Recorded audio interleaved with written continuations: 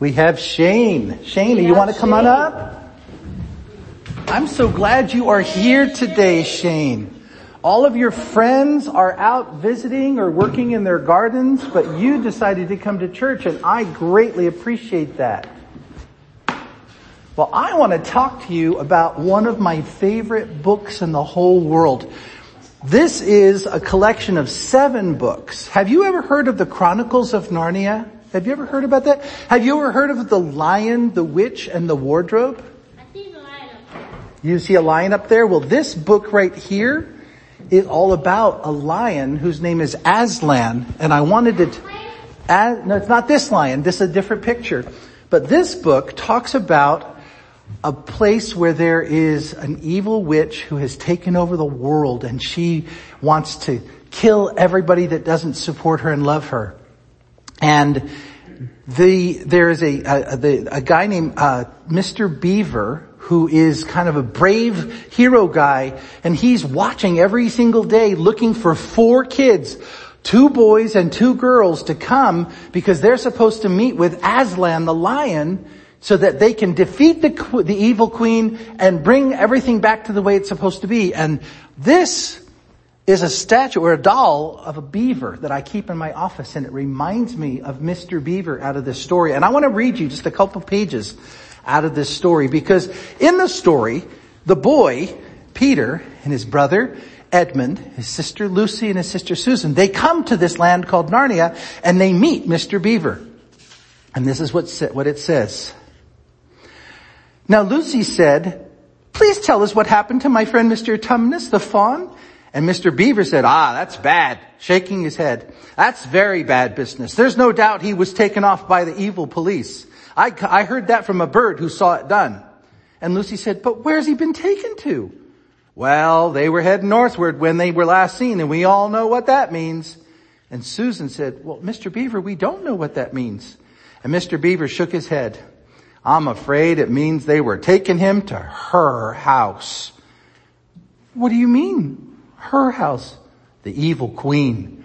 "Well, what'll they do to him, Mr. Beaver?" Lucy gasped. "Well," Mr. Beaver said, "you can't exactly say for sure, but there's not many been in there that's ever come out again. She turns them into statues made of stone." "Oh, Mr. Beaver," said Lucy, "can't we do something? We've got to help him. It's too dreadful. It's all on my account that Mr. Tumnus is getting hurt." Mr. Beaver said, "You can't do anything." "Well, can't we have some plan?" Peter said. Couldn't we dress up and pretend to be, peddlers or something, and go out to her castle and try and rescue Mr. Tumnus? And Mr. Beaver said, "You can't do that. It's no good you're trying. Of all people, now that Aslan's on the move, we can just trust in Aslan." And they're like, "Who's Aslan?" And he said, "Oh, Aslan, he's the king of the beasts. He's the Lord of the woods. He doesn't come all that often, but he's here now. He's in Narnia right at this moment, and he'll settle things with the White Queen. And as a matter of fact, I'm supposed to take you to see him there." And they said, "Really? Well, can you tell us a little bit about him? Because I'm kind of scared to meet a lion." And he said, "Well, he's very wild." And she said, "Well, is he safe?" He said, "No, he's not safe, but he's good." And that's the thing that I like about Mr. Beaver. You want to come up and look at him real quick? Don't touch him. You can look at him, but don't touch him. This statue, this doll reminds me of Mr. Beaver, because Mr. Beaver was brave, and he was willing to put himself in danger so that he could try and find the 2 boys and the 2 girls to help fight the evil witch. And he brought them to Aslan, and Aslan was almost like the god of that world, and he was able to help defeat all of the evil. And it was because Mr. Beaver was willing to do his part to help. So that's the story I wanted to tell you about, and I want to pray with you right now, okay? Jesus, I know this is way above Mr. Shane's head, but I pray, Father, that the truth of this allegory would settle in his heart, that you've already put a plan in place to overcome the evil of the world, and that the people of the world who already know you can point the others towards you so that they too can have the evil taken out of their world, and that you can be king over them. So God, we give you praise. We ask that you bless Shane and help him, Father, to come to understand this truth in his own life, in his own time. In Jesus' name I pray. Amen. Okay, you can go back with your teacher now, okay? Truly and truly, ladies and gentlemen, the Chronicles of Narnia is one of my favoriteest stories in the world. I listen to it literally every night before I go to bed. We have an audio recording of these stories. And we go to sleep listening to them, and I could almost quote them verbatim because I listen to them absolutely every night. And as I was trying to prepare for my sermon today, Mr. Beaver was in my office looking down at me from his perch on my filing cabinet above my desk. He sits just to the right of my desk, and I was sitting there in my recliner in my office looking, and I was looking right at it, and I was reminded this week why I purchased this doll. This is it's called a one-of-a-kind art doll. It was crafted by Mariska Wright, who's an artist who lives in our community. Some of you know who she is. But I bought this because it spoke to me volumes of who I am in God. If you look at the story of Mr. Beaver, and we didn't get a full glimpse, even just a little excerpt that I read to Shane, but if you look at the story of Mr. Beaver was given a task. He believed that the evil in their world, the evil witch, Queen Jadis, was going to be overthrown at some point. He believed that the prophecy that 2 boys and 2 girls from someplace were coming, and that they would join up with Aslan, who is the son of the emperor over the sea, and that they would together defeat the evil in their world. Mr. Beaver didn't know when they were coming. But he, every single day of his life, went to the place where he was told he would meet these children. And he waited faithfully every single day until the day when indeed the children showed up. We're not told how long he waited. It could have been weeks, it could have been months, it could have been years. It was probably weeks. But when he met the kids in the woods, he kept saying to them, "Shh, be quiet. We can't talk here. It's dangerous. We've got to go where it's safe." And then he led them to his home in a dam in a frozen river. And it was there that he told them all about the plan of Aslan and how Aslan was coming to rescue them from the evil queen and how they were part of the prophecy. And the reason that it speaks volumes to me, this doll, and why it's in my office, is because as a man of God, it is my job as a husband, as a father, as a pastor, to be an effective leader to the people over whom God has placed me. Whether indeed it is an authority thing, or whether it is simply being a good, responsible Christian man. But the reality is, for me, setting aside my own desires, setting aside my own wishes, setting aside my own safety in some cases, in order to accomplish the calling that God has on my life. And that's what Mr. Beaver represents to me. Mr. Beaver wasn't the hero of the story. Mr. Beaver was one of the ways that the God of the story used to bring about the will of God, the emperor over the sea. Mr. Beaver played his role well. And he did it faithfully, and he did it regardless of the fear of the enemy that was ever present. And that has spoken to me for years about how I need to act and how I need to be. God has called me specifically to certain things, and I have to be faithful to that calling regardless of the discomfort, or regardless of the inconvenience, or regardless of the anxiety, or regardless of the feeling of shortcoming. I'm called to a specific purpose, either as a husband or as a father, as a pastor. And it is my job to do that which is set before me to the best of my ability, with my best strength, with using the resources I have before me, and obviously at all moments depend on God for the strength, the wisdom, the discernment, the understanding, the vision, the et cetera, et cetera, et cetera. So as I was reflecting on all of that, then I come to Matthew chapter 1. And I'm like, what are we supposed to preach? Because I don't have time in a 30-minute sermon or so to cover an entire chapter out of the Gospel of Matthew. So I have to be strategic in choosing a portion of the chapter. And if you did any of the reading that I encouraged you to do this past week, you'll have noticed that the first 17 verses of the Gospel of Matthew, of the first chapter of the Gospel of Matthew, is literally a listing of a gazillion million names.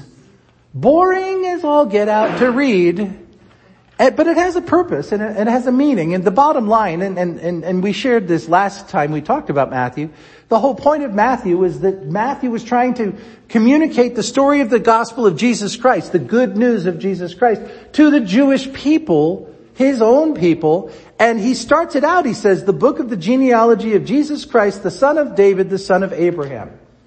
And so he's making the case that Jesus was the rightful heir to the throne of David. He's making the case that Jesus was indeed a child of Abraham. He's making the case that indeed Jesus was a human being who also was God. But that's not what we're going to be looking at this morning. We're going to be looking at verses 18 through 25, which is the latter part of this chapter, and it's talking about the birth of Christ. And if you remember when we talked a couple weeks back about the overview of the book of Matthew, we said that the book of Matthew, scholars call it the Hebrew front porch or the Hebrew porch of the New Testament, meaning it's the thing that bridges the Old Testament to the message of the New Testament, and it was specifically written to the Hebrew people, the people who were Jews who had come to faith in Christ. And it's this idea that Jesus himself was foretold in the Old Testament and was the fulfillment of the prophecies and is indeed the Messiah that they have been waiting for. And these last 7 or 8 verses in this first chapter talk about a specific human being. They don't talk about Jesus. They mention Jesus. They don't talk specifically about Mary, although they mention Mary because she's the mother, the woman who carried Jesus in her womb. But the person who is specifically highlighted from verse 18 to verse 25 is Joseph. And so as I was preparing this sermon and studying and just thinking and meditating on it over the course of the last number of days, I said, who was Joseph? Who is this guy? Why is he integral to the storyline of Jesus' birth? Why did Matthew show the genealogy with Joseph in it rather than Mary? Joseph wasn't blood. He was the stepfather of Jesus. And I honestly don't have an answer to that because there's too many scholars with too many opinions and you'll just have to do your own study. We're not going there today. I was so frustrated. I wanted just an answer and no one wanted to give a definitive answer. They just wanted to give their opinion. And you'll just have to sort that out for yourselves. One of the things I did learn, Joseph, the name Joseph means may God add or increaser, which I thought was just an interesting anecdote off to the side. This is some of the meatier stuff though that these are just notes that I picked up and I'm going to then talk about my thoughts after I give you some of the snippets. Even at this early stage in Matthew's gospel, it's clear that God uses scandalous situations for his purposes and does not shy away from entering into them so that redemption and salvation could come. Because if you think about it, and we're going to talk about it more in a second, but think about it, Mary was asked to destroy her reputation by by allowing herself to become the mother of God. Joseph was taking on the same shame and the same backbiting, gossiping in the community by taking Mary into his home as his wife. During the sermon that I spoke about, I already shared with you that it was the Hebrew front porch of the New Testament. I wanted to remind you that Jesus is presented as the King and the Messiah to the Jews specifically. And that's why for the genealogy to be there. But also if you look in Matthew chapter 2, it says the wise men asked for the king of the Jews. So this whole storyline is to understand that Jesus is the king and the Messiah. And then the narrative finally, this is the last note I have, the narrative in Matthew chapter 1 links the story of the Old Testament with the New in the minds of the Jewish converts by showing that just like in the Old Testament, Joseph receives revelations through his dreams. Now we're not going to talk about the dreams of Joseph until next week, because the bulk of chapter 2 is talking all about the dreams of Joseph. So we're going to kind of bridge Joseph over the next couple of weeks. But I want to look at who is this guy. And if you look at it, we're just going to quickly read through these 8 verses, to give us just an understanding a little bit of who he is. Now the birth of Jesus Christ took place in this way. When his mother, Mary, had been betrothed to Jesus Christ, betrothed to Joseph, before they came together, she was found to be with child from the Holy Spirit. Her husband Joseph, being a just man and unwilling to put her to shame, resolved to divorce her quietly. But as he considered these things, behold, an angel of the Lord appeared to him in a dream, saying, Joseph, son of David, don't fear to take Mary as your wife, for that which is conceived in her is from the Holy Spirit. She will bear a son, and you shall call his name Jesus, for he will save his people from their sins. And all this took place to fulfill what the Lord had spoken by the prophet. Behold, the virgin shall conceive and bear a son, and they shall call his name Emmanuel, which means God with us. When Joseph woke from his sleep, he did as the angel of the Lord commanded him. He took his wife, but knew her not until she had given birth to a son, and he called his name Jesus. Joseph, history tells us, was older than Mary. Some people, and I was like, again, there was no definitive answer. Everyone has an opinion, so I can have my own opinion. I read one scholar that said Mary was like 14 and Joseph was 100. Right. But I mean, I don't know. I have no idea. I read one scholar that said both Mary and Joseph were teenagers. I've read that Joseph was in his 40s, that he had a previous relationship and had children by the previous relationship, then his wife died, and now he marries Mary. No. Everybody has an opinion. We have to go with what the Bible says. That's all we can do. And what the Bible says is that there was a man named Joseph who loved a young girl named Mary. We don't know much about Joseph other than he was from Nazareth. We know that he was a tekton. That means craftsman or carpenter or mason or worker in metal. So this mind that we have that Joseph was the carpenter from Nazareth is more legend than it is fact.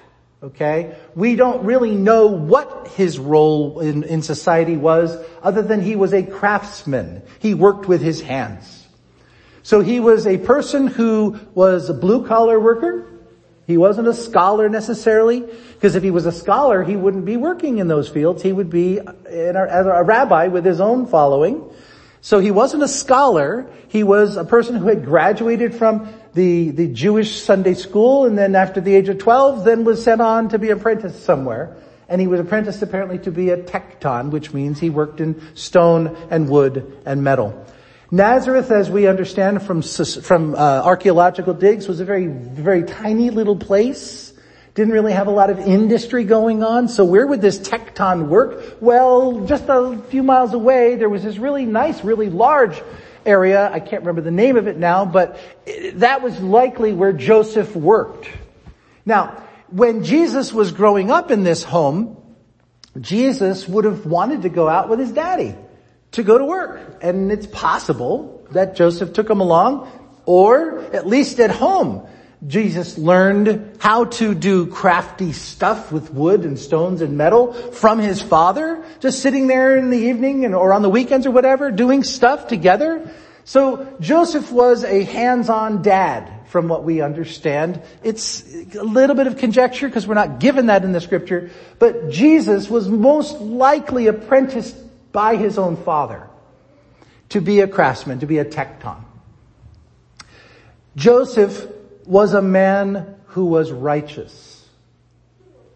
Because if you go back up and read verse 19 It says, her husband Joseph being a just man.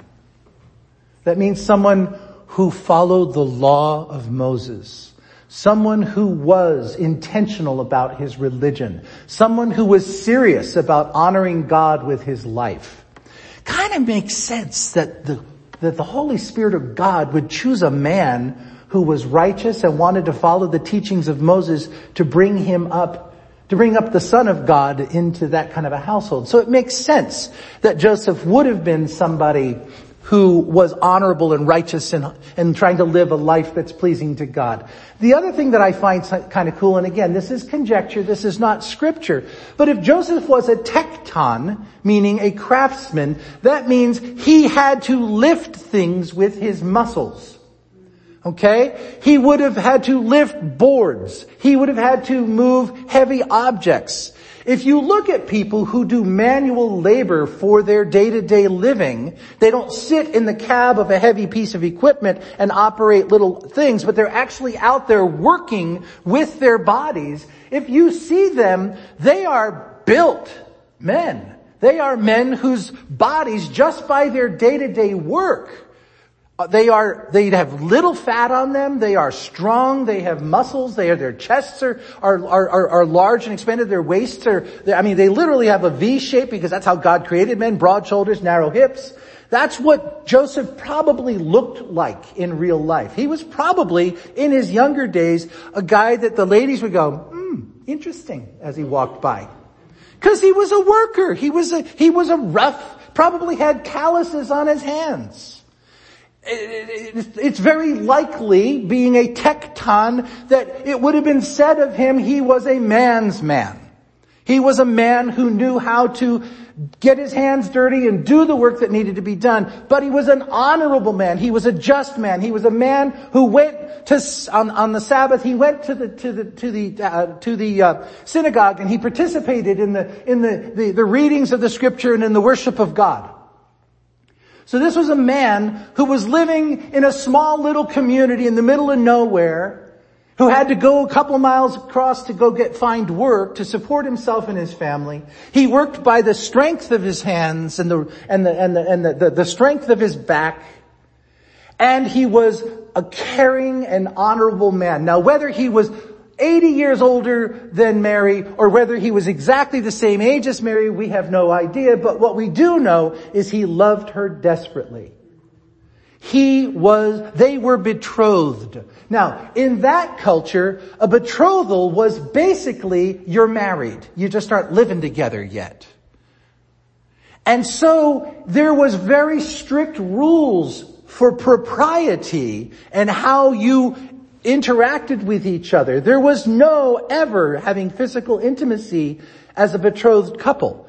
You waited until your wedding night to have any type of physical intimacy. Otherwise, you could be strangled or stoned or drowned or burned, and so could your fiancé. And literally, if you go to the Old Testament, to the Torah, to the books of Moses, it literally says, if a young woman who is betrothed to a man is raped, and she's raped in a field, she's given the benefit of the doubt that she screamed for help, but nobody could hear her. But if she's raped inside a city, and she doesn't yell for help with her full head screaming, she gets killed. Okay, that's how serious their culture was. Women who were betrothed to be married had to remain chaste until the wedding night, and the groom also. And if anybody did any hanky-panky prior to the wedding, they could be killed. Because fornication, which is hanky-panky before the wedding, or adultery, or rape, is all punishable by death. So Joseph, being a just and righteous man, Mary being a just and righteous woman, would not have in any way done anything to violate that prior to their coming together as a husband and wife. Excuse me. Then all of a sudden, an angel comes to Mary and says, God has a plan. And Mary says, let it be done to me as you have said. And all of a sudden, the Holy Spirit of God causes her to conceive in her womb, and she leaves for a few months. She goes to live with her cousin Elizabeth. And then she comes back to Nazareth with a little baby bump. There's no hiding this baby bump, because it says right here, verse 18, when Mary, who had been betrothed to Joseph, before they came together, was found to be, well, how do you find out? They didn't have bunny rabbit tests. They didn't have EPT that you peed on the stick and waited for the extra line to show up. How did they find out she was pregnant? The baby started to show in her abdomen. And when it was found that she was pregnant, before they had come together, her husband Joseph, wait a second, they're not married. Well, in that culture, I just told you, they were as good as married, they just weren't married yet. So her husband Joseph, being a just and righteous man who was unwilling to put her to public shame, resolved to divorce her quietly, because the law of Moses says, if your spouse is unfaithful to you, you can write her a certificate of divorce and cast her away. And you're no longer bound to being married to that person. So Joseph didn't want her to be strangled or stoned or burned or drowned. He didn't want to publicly humiliate her. He loved her. But at the same time, being a righteous and just man, he couldn't take her as his wife anymore. And so he decided in his heart, the best thing to do is to just quietly divorce her and move on with my life. And it says in verse 20, as he considered these things, behold, an angel of the Lord appeared to him in a dream, saying, don't be afraid to take her as your wife, because this is of God. And it says Joseph woke up, verse 24, Joseph woke up and got Mary and took her home and didn't sleep with her. And it says, until she gave birth to a son. So what does that mean? That means A, he took her into his home before they actually had a public ceremony with the chuppah, the canopy, and everyone singing and doing the Fiddler on the Roof singing dances, and they smashed the glass and all that stuff. So everyone knew in that little tiny town of Two Rivers, as Mary walked to the post office and the gas station and the laundromat, that she had a baby bump. Everyone knew. But Joseph owned the child as his own, because he didn't divorce her as it should have been, or he didn't publicly call her out. So he literally took on the shame of having had sexual intercourse with his fiancée before the legal marriage. So they both took on the shame, because they knew that this was God's plan. It wasn't easy. Imagine if it was you living here in that time with that mindset. But he willingly did this. And then it says he didn't have sexual intercourse with her. It says he didn't know her. Didn't have sexual intercourse with her until she gave birth to a son. Now, there will be some Christians who will tell you Mary never had sex on a day in her life. I personally tell you, and I have nothing in the Bible to tell me this other than this one verse right here. I have nothing to prove it other than this one verse right here, that they never had sexual intercourse as a married couple. But as a married man, I can't imagine never sleeping with my wife. I can't imagine we know that Joseph died before Jesus was 30. Scholars think Joseph died right after Jesus turned 12 when he was bar mitzvahed. But sometime between age 12 and 30, so sometime in that 18 years, Joseph died, which means that that Joseph and Mary lived together as a married couple for at least 12 years and possibly 20. Yes, ma'am. But doesn't until imply? Yes, but they don't say it. So we can't specifically say it. I can show you, however, in other parts of the gospel, in Matthew, in Mark, and in John, it talks about Jesus' mother and his brothers and his sisters. There are some people who will tell you that those were stepchildren to Mary, that they were Joseph's from a previous relationship. There are some who say they were from Mary and Joseph's union. And we have absolutely no idea what. Except, if you go to the time that Jesus is on the cross, and he says to the Apostle John, "Son, behold your mother. Mother, behold your son." He was literally turning over the responsibility of the eldest to John because he was no longer to be able to be there to care for his widowed mother. So it makes sense that Jesus was the eldest in the household and that there were younger siblings. But again, it's not specifically stated, so we can't definitively say the Bible says. But the Bible gives us some hints and some ideas. But the bottom line is this. Joseph, a strong man, a man's man, a righteous and pure man, a just man, wanted to honor God more than he wanted to worry about his own reputation, or wanted to worry about what other people thought, or wanted to worry about any harm to his business. Can you imagine how the business may have suffered because of all the gossip and backbiting about his impure life? Well, you don't want that guy working for you. But the reality is, Joseph was found to be a man that God himself could trust. And this is the thing that I wanted to focus in on the most as I'm wrapping this up at this moment.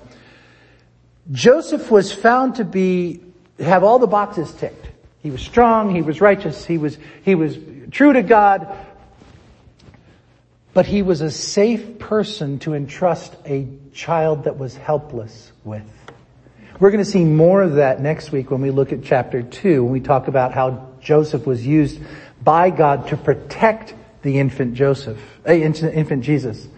But it was Joseph's responsibility to guard this house. Now, I didn't get into it with Shane with the story here, but we intimated a little bit where we said that the witch turned everyone that was her enemy into stone. She was killing off her enemies, and her intent was to kill off those 4 kids. And it was Mr. Beaver's responsibility to safely transport those 4 kids to safety out of harm's way. And that's what struck me as I was preparing this week, as I was thinking about Joseph and Mr. Beaver, and I was like, you know what? Literally, I've read this story for years. Since the 70s I've read this story. I never saw Mr. Beaver as a Joseph before. But he was a beaver's beaver. He was strong, and he was a craftsman, and he was courageous, and he was righteous, and he was pure, and he was intentional of doing the right thing, and regardless of his own safety, and even though he put his own wife's future in harm's way because he felt this was his calling, he did what he knew to be the right thing. And that's exactly what Joseph did. That's exactly what Joseph did. Until Jesus was able to care for himself. And then God let Joseph come home. And I don't understand God's ways at times. Because wouldn't it have been cool for Joseph in his old age to be there with Mary to watch all the glories of what God did through their son? And know that they had a hand in all of that? But God didn't give Joseph that ability. And he, for whatever reason, allowed Mary to continue on the earth until long after her son died and was resurrected and went on and sit at the right hand of God the Father. But Joseph was a key player in all of this. And getting to the so what, why did we even look at this morning? Again, it ties right back to this little Mr. Beaver doll that I keep in my office. I have for years, as I have my devotions sitting in my office in my little reclining chair, it's literally right in my line of sight. There's 2 things that are in my line of sight when I'm quietly meditating. One is the bronze statue of what's called the calling, which is Jesus calling Peter into being the fishers of men, and Mr. Beaver. They're right in my line of sight, and both of them are iconic to me, speaking to me of who I want to be for God. I want to be a man who's not afraid, who doesn't hide or run from his responsibilities, but is willing to put his own life in danger if necessary to accomplish the calling that's on him. I want to be a man who doesn't run from evil, but stands in the face of evil, is wise and intentional and purposeful, but stands in the face of evil because he knows whom he serves. And I want to be the man who's called of God to win souls for God, to be a fisher of men. Those are the two things that I have before me at all times. And so as you read in the coming days the book of Matthew, and if you're doing with me, doing the 4 chapters a day over the next 6 months, you'll read this gospel, this chapter of Matthew, and the story of Joseph. You'll read it multiple times. Think about these things. Who was this guy? And what does his life speak to you? This is what it speaks to me. I'm just sharing with you what it speaks to me. I tried to give you a little stuff from commentators, but I don't like their words. I like my words better. I got a master's degree. I can talk about it just as easily as they can. But the reality is, for me, what I want to take away from this, I want to be like Joseph. I want to be somebody that God can trust with a really important job. And I want to do it well. And I want to carefully listen for the leading of the Lord as I'm walking that path. And when it's all said and done and my time is done because I've fulfilled my job, I want people to talk about my life and say he was a just and righteous man. That's what I want. So I encourage you, as you read the book, look at Joseph and see what his life says to you. Let's pray. Father God, thank you so much for your word that is alive and speaks to us even today, 2,000 years after it was written. I ask God that you would please, please, please help us as we go through the coming days, as we look at Matthew. Just give us the words that you want us to hear. Show us the truths that are there for us to apply to our lives. And Father, help us, Lord. Help us to fulfill the calling that you've placed on our lives and to live in such a way that when it's all said and done, we can lay our heads on our coffin's pillows and then enter into your presence spiritually and know that we're going to hear, well done, my good and faithful servant. Lord, we ask all of this in Jesus' name. Amen.